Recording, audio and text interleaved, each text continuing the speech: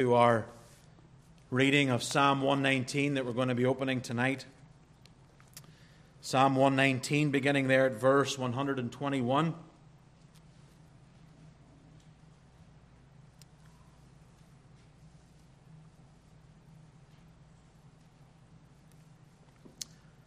Psalm 119, beginning at verse 121.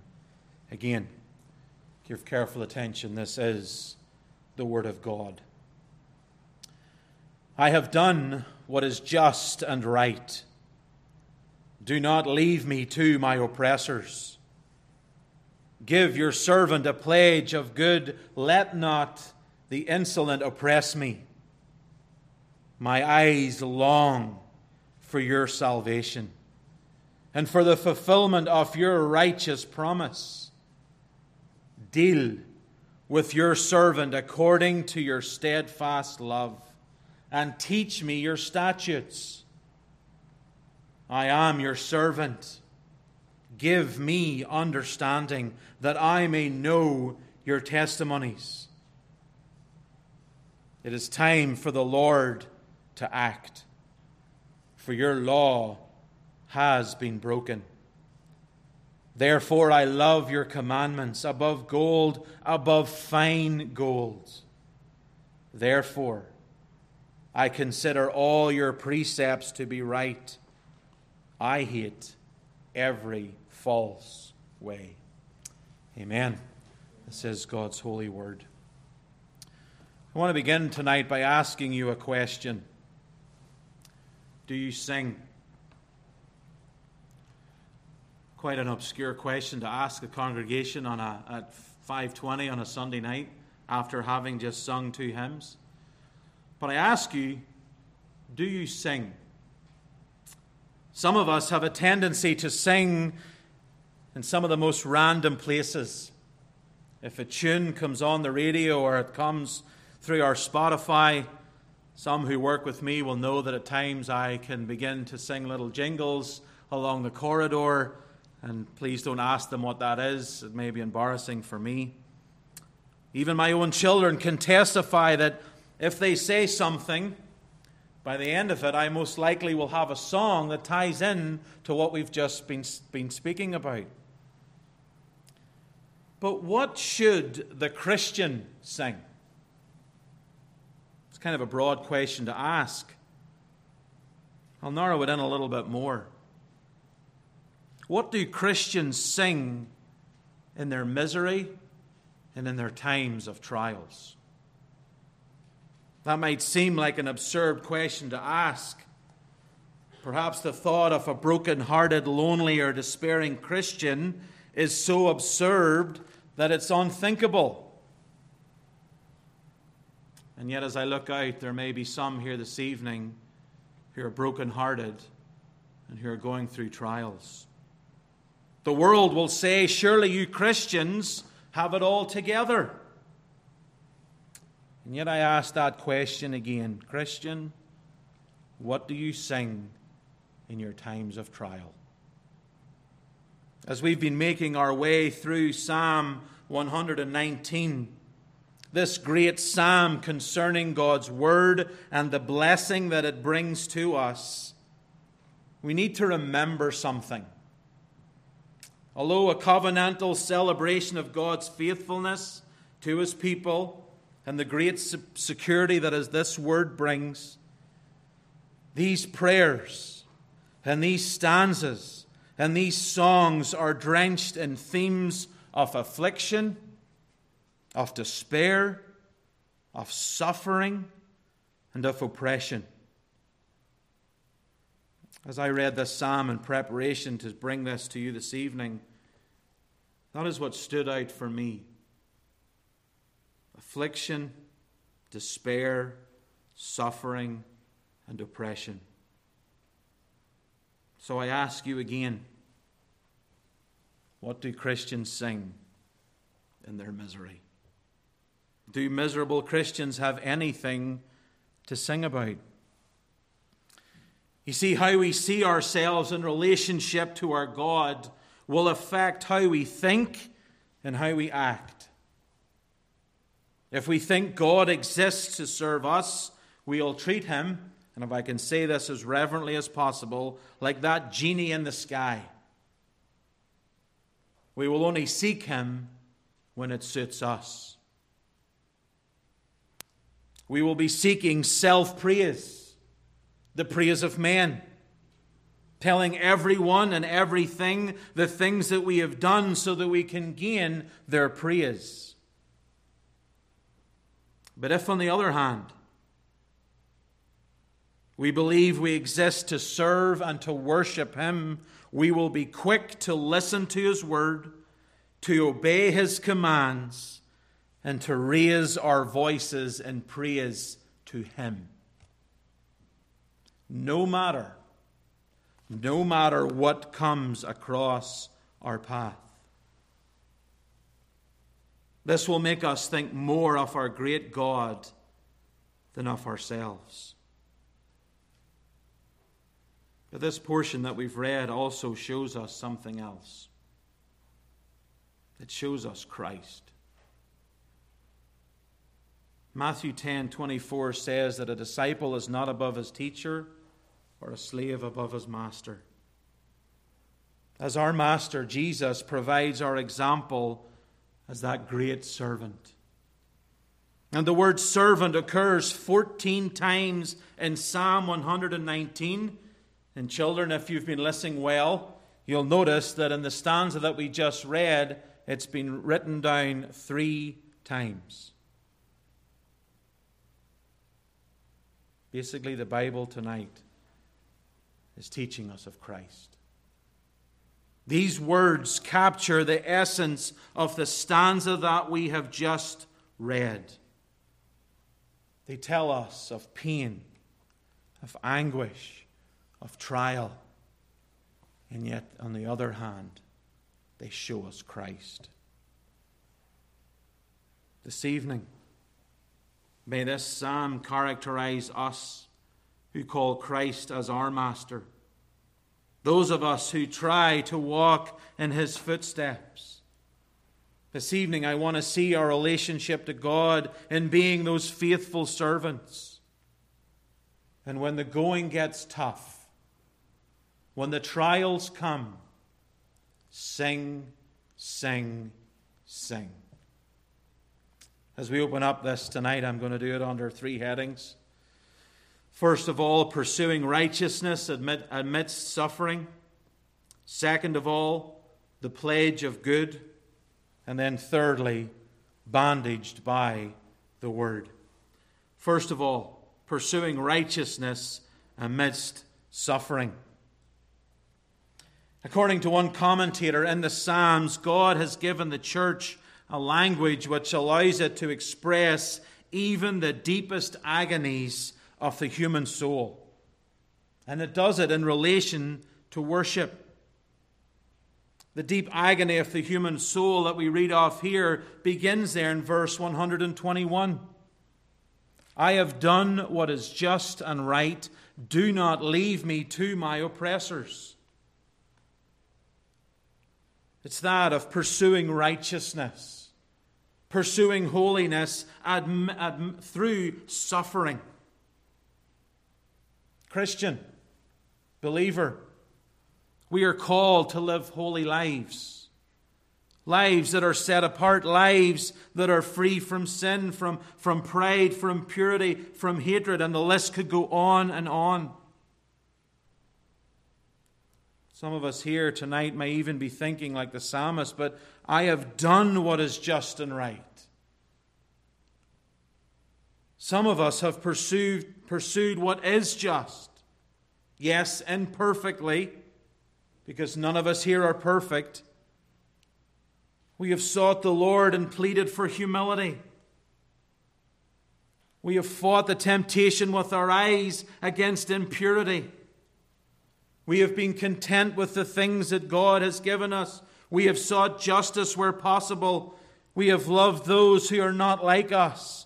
We have surrounded ourselves with God's people. We have meditated upon his word day and night. And yet, even while living the Christian life, At times in our own soul, we can think we are left open and bare and vulnerable. And just like the psalmist, we've been left to our oppressors. But we haven't been left alone. Because look what 122 says. Give your servant a pledge of good. He's crying out, God, give me something to hold on to. Give me something that in the times when I feel left and open that I can cling on to. What should you sing? What should Christians sing in their misery? Lord, give your servant a pledge of good. Perhaps you've been left to your oppressors.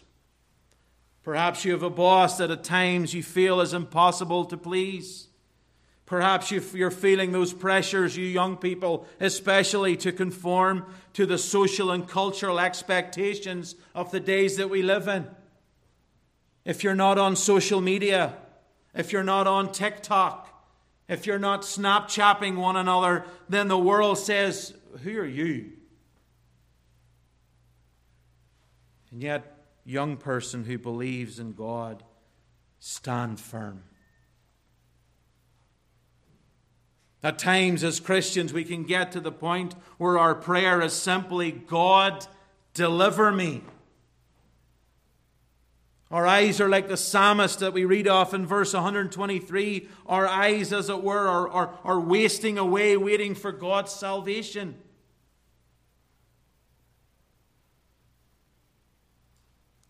Suffering at times people can think of as embarrassing.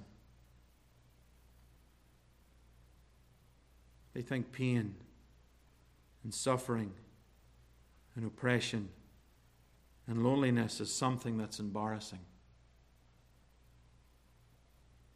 They keep it to themselves. But it's not.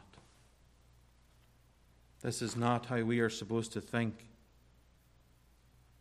And it's especially not how the church of God should think. We have people in our congregation who are hurting and suffering. Do we even know about those things?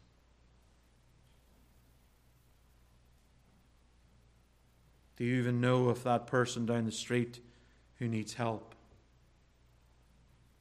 Or are we so developed in our own little bubble that we do not see the needs of others? Church, in these days, look around. For this great and glorious bride of Christ was ransomed at the expense of that suffering servant. That one who paid the price on our behalf, nailed to a tree, forsaken. And so as a church, and as men and women of the church, we ought to embrace not only the sufferings of ourselves, but those around us. We need to see the needs of others. We need to embrace it. It needs to have that lasting effect upon us. What do I mean by that? You see, it's in suffering. It's in times of trials that we gain access to a very peculiar channel or road to travel on, which is what? To see our true neediness. Some in recent days in our own congregation were walking in what Steve Meister reminded us upon last Sunday night, that deep, deep valley. But those deep valleys of suffering are sent to do what? To show us our true neediness. To show us that we are not God. It makes us dependent upon Him. And it produces, or at least it should produce, humility in and through us. We need to be utterly reliant upon Him, the only one who can act, the only one who can bring about salvation, and the only one who will fulfill His righteous promise. Brothers and sisters, let us not run away from such opportunities. Let us lean heavily upon God. We all want the easy life, don't we? No one in this room this evening came in and said, "Oh, I hope there's a big trial coming for me."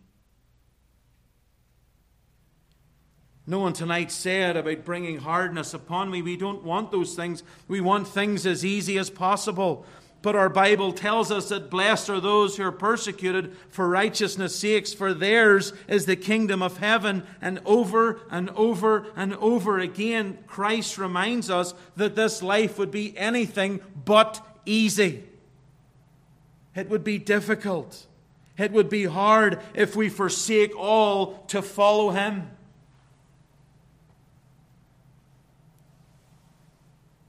Young person, the Christian way is not an easy way. It is a very difficult and hard road. Why? Because we see ourselves truly who we are. Sinful. And yet, as a believer, we do not walk this road alone. The Christian life may be hard. The Christian life may be difficult, but when the going gets tough, open your mouth and sing praises to God and tell Him how much He is to you.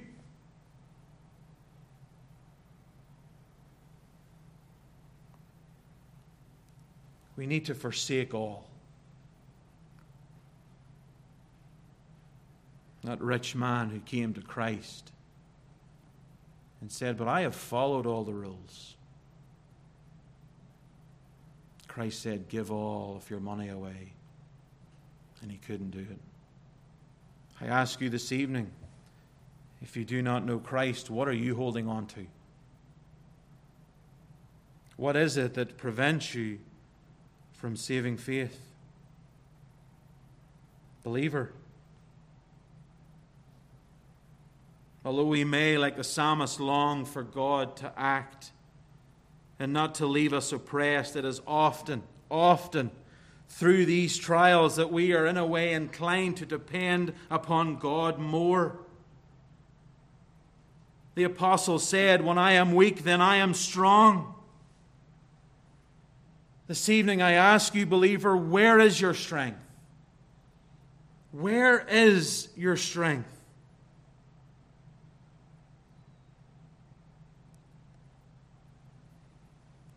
I pray that your strength is in Christ and in Him alone.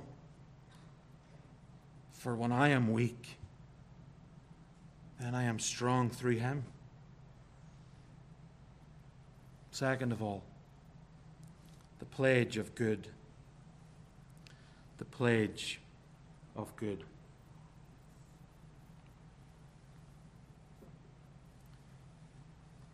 What do Christians sing in their misery?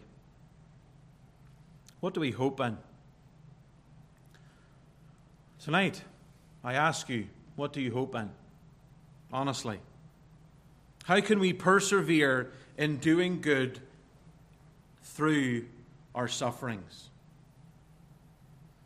The answer is that we have the hope that the psalmist here longed for. Verse 122 is such a special verse. Give your servant a pledge of good. We have, as believers sitting here this evening, that sure pledge of God's final deliverance seen most clearly in who? The Lord Jesus Christ. The one who walked this sin-laden, fallen earth that we live on today. Yesterday we were reminded at the conference that we need to remember something. That the Lord Jesus Christ was fully human. Yes, fully God, and yes, fully man. And even as we were reminded this morning, our minds cannot fully grasp all of these things. And yet we believe it. And we read of it, that Christ walked this very pilgrim way that we do. His life was the very fulfillment of the promise that the psalmist looked to. God's word tells us that he was made in his very own image to share in his rule and his reign. And yet what do? We kick against it. We kick against it like Adam and Eve did. Back in the garden, did God really say? And back there, sin entered the earth. But God in his love and his mercy promised to send that seed,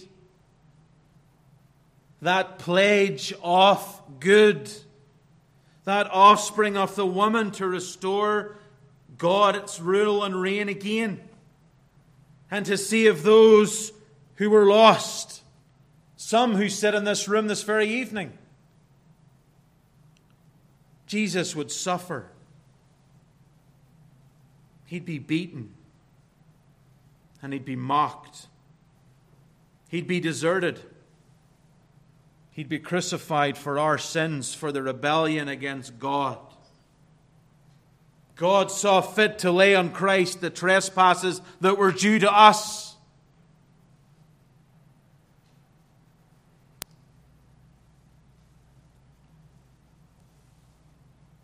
Jesus paid it all. All to him I owe. What do the Christians sing in his misery? Hymns like that. It's all to Christ we owe. Jesus, now raised from the dead, lives to intercede for those who would come to him in faith and repentance. This evening I ask you, where do you stand before a holy God? You were asked this morning, with our pastor with the heaviness upon him. The same can be said tonight. Do you know Christ as your Savior? Do you know him as your Lord? If not, then run. Run to the cross. Run to the only one who can save you from your sins. And if you do so, you will know the salvation of the Lord. Friends, Jesus Christ is the pledge that we see here in 122. He's that assurance of good that God so bountifully gives to those who trust in his righteous promise. Some may say, Merv, are you sure? Saint of God, what other hope is there? Nothing this world has to offer, nothing that the devil might whisper in your ear can even come close, can even tick a little bit of what Christ can do for you.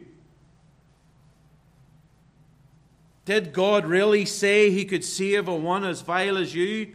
Yes. Yes, he did. He can save sinners. Look around, he saved wretched sinners like us. Christ has paid the price for our sins. Sinner, I ask you this evening, what pledge of good do you have? If you sit there and you remain in your sinful condition, the pledge that you have is eternal damnation. It's not a pledge of good. It's a pledge of hell, and that for all of eternity. I urge you this evening, repent and believe. Do not leave it another day. No man knows what a day may bring forth, and you most certainly do not. Repent and believe in the goodness of God. Believe in the Lord Jesus Christ, and indeed you shall be saved. Not maybe, might be, no, you shall. Take God at His word. Thirdly, then, this evening, bandaged by the word. Vital to understand this hope is the reason that we can sing in our misery. And it's because of the written word of God. God's plan for us is to do what is just and right, even through suffering. And yet through it He bandages us, He covers us, and He binds us up in His word. 124. Deal with your servant according to your steadfast love, and teach me your statutes. I am your servant. Give me understanding that I may know your testimonies. Being assured of our surety in Jesus is rooted in the very knowledge of God's written word. Faith comes by hearing, and hearing by the word of God. Where have you sought to be assured of your salvation this evening, believer? Has it been in the blessing that you have received from God? Or has your identity as God's child been rocked by that sudden loss of success or health or relationships? This evening, brothers and sisters, we need to be rid of all forms of false gospels. There is no other gospel, because all other gospels are a complete distortion of the one true gospel. Rest in the gospel of Jesus Christ, knowing that every day in which the insolent might oppress you, He has won the battle. He has fought the good fight. He has defeated death, that we as God's children might live clothed in His righteousness. It is finished, was His cry. Not maybe, not in a week or two, not in the future. No, dear saint of God, it is finished. That is our hope of salvation, that Christ has paid it all. All to Him I owe. And God so wishes to cover and to bind and protect you with His word, His gospel. We need that belt of truth in these days more than we actually realize. At times we put it on when it suits us, but it should be put on each and every day. Your pursuit of righteousness amidst sufferings will be directly proportionate to your knowledge and intimacy with the Scriptures. When you're going through dark times and going through hard times, we need to be tightly bound by God's life-giving word. We need, as it were, to be bandaged in it. Think of your children. At least I can speak of mine. When a little red-headed guy would happen to cut his finger, normally the box of bandages come out, and it's not one, it's about 4 he puts on, and then he takes them off because he wants to see what it looks like, and he puts more on, and he puts more on, until the box of bandages are all gone. That's how you need to be, dear Christian. When you get scarred and you get wounded, you need that bandage of the Word of God to cover you. You need to seek God's Word, as it were, to cover those things that come upon you.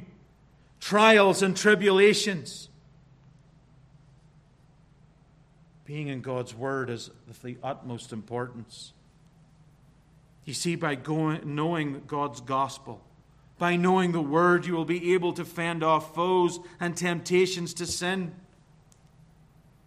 But on the other hand, a shallow knowledge of the gospel will only leave you exposed and that living bait for sin. I urge you this evening, be in the Word of God.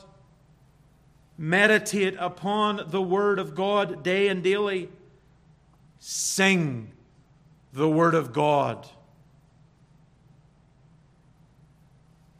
Is your knowledge of the Word, is it that tonic for your soul each and every day? Or is it something you only do on this day?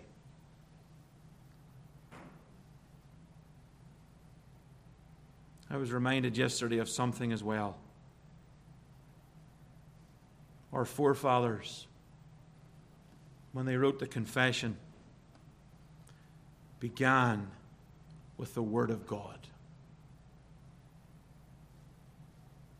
The Holy Scriptures.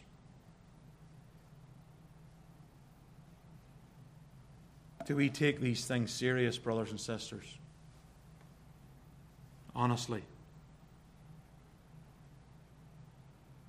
Or is this something we do on a Sunday? And if we're not here, well, Jeff or Merv may text me and ask me where I am. Does your heart want to be here this evening? Do you want to hear the words of God as they're read, as they're expounded? Tomorrow morning when you open your eyes and your Bible is sitting, will you read it? Wednesday morning, Friday morning. Where is your heart for these things, brothers and sisters?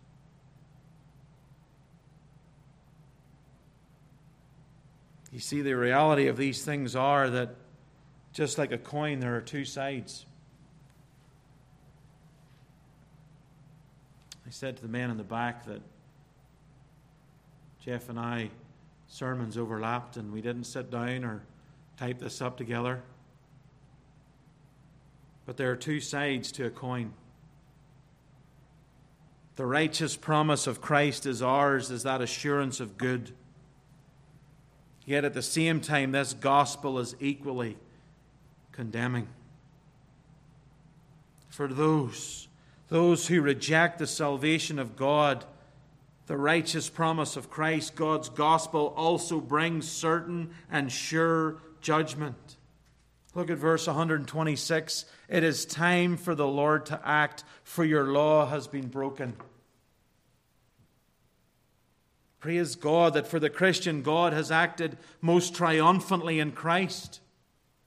Those who have placed their trust in Christ receive that assurance and that hope and those promises of forgiveness from sins.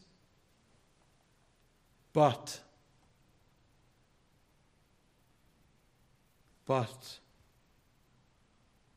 those who do not, those who reject the purposes of God, the good news of the gospel, will perish.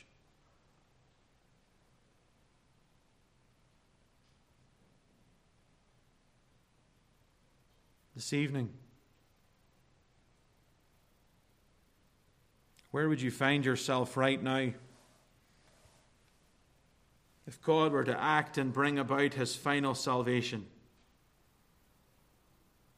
If that trumpet sounded, then time was no more. How would you stand before a holy God? You heard it this morning, you hear it again this evening.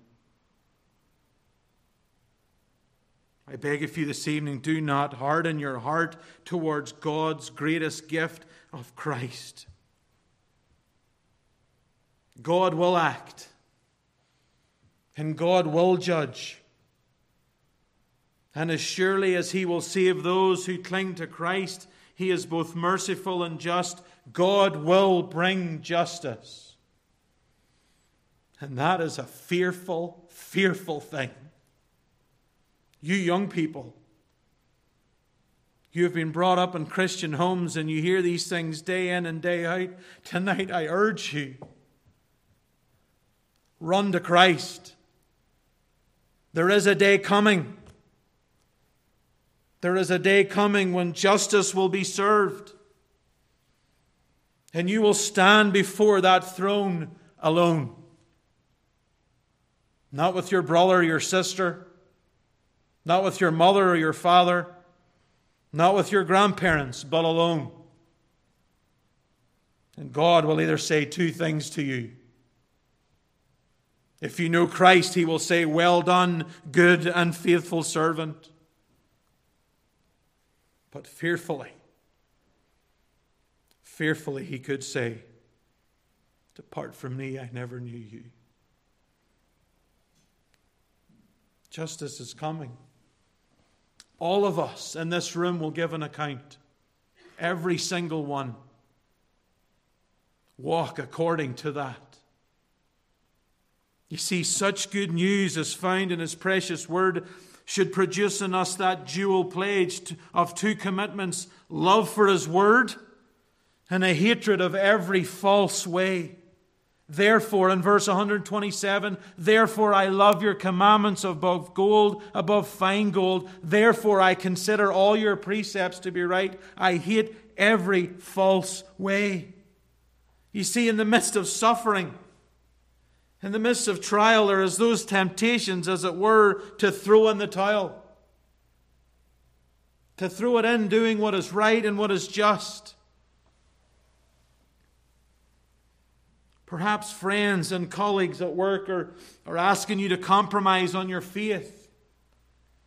And the burden and the wearing down becomes over and over and over again. Perhaps your job is asking you to work on the Lord's Day, not once or twice, but all the time. Perhaps your neighbors, because they know you are believers and you've spoken to them, do vile things against you. Throw things in your yard and yell things at your name. And the temptation at times is to chuck it all in. But do not.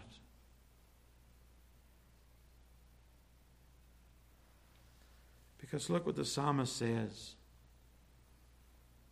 Even after all that what he has written here of being, what he has gone through, all the hatred and all the evil against him, he pledges to love God's word and to hate all evil.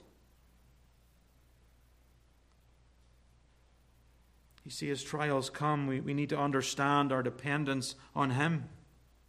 Our eyes long for that final salvation. Come, Lord Jesus. The very act of clinging to God's gospel and the word produces in us that desire and that longing for the very word of God. It's a longing far above fine gold.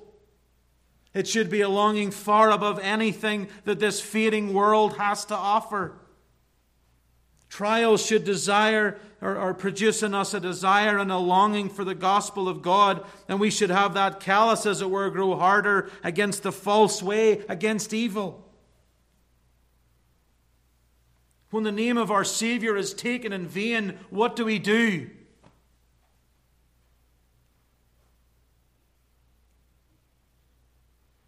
When men sit around a table and talk such filth that is so bad to your ears, what do we do? When someone tempts us to walk off the Christian path, what should we do? The psalmist says it clearly. We're to hate every false way. In the days we live in, that word hate is a word that people are fearful to say. And yet the psalmist says, I hate every false way. Brother and sister, do we do that? The way of the gospel is the way of righteousness. And the way of righteousness should be that hatred of sin. How are we dealing with our sins in these days? Are we confessing them, or as it were, are we clinging on and holding on to them? Those darling sins.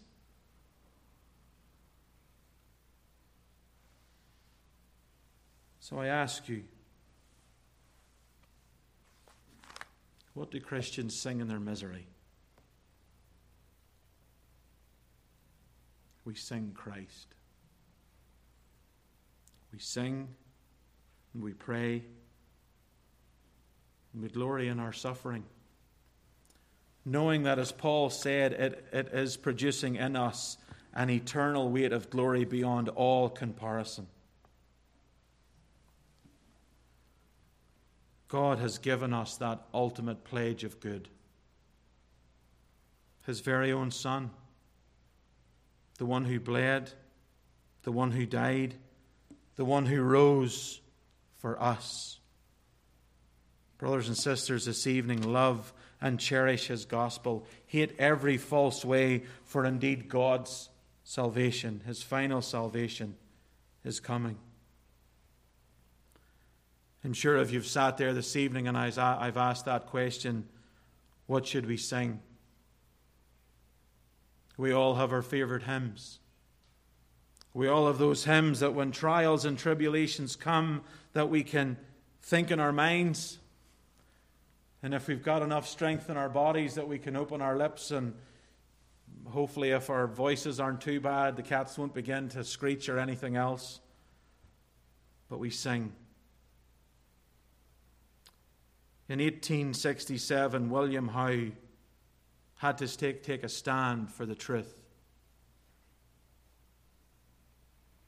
He sung. He wrote this hymn that we're about to sing in the face of adversity, in the face of trial, in the face of doing what is just and right, and yet his oppressors were trying to overtake him. He sought that pledge of good, even though the insolent were oppressing all around him. His eyes were longing for that salvation that would come, that final salvation, that righteous promise of Christ would come, and he penned these words. And why did he pen them? Because he was fighting that evil of evolution. Men were going down the road of the Big Bang. And William Howe, as you can see from what he has written here, took a stand and did get some backlash for what he wrote. Because in his words, he writes this: O Word of God incarnate, O wisdom from on high, O truth unchanged, unchanging, O light of our dark sky, we praise thee for the radiance that from the hallowed page a lantern to our footsteps shines on from age to age. Christian, what should you sing?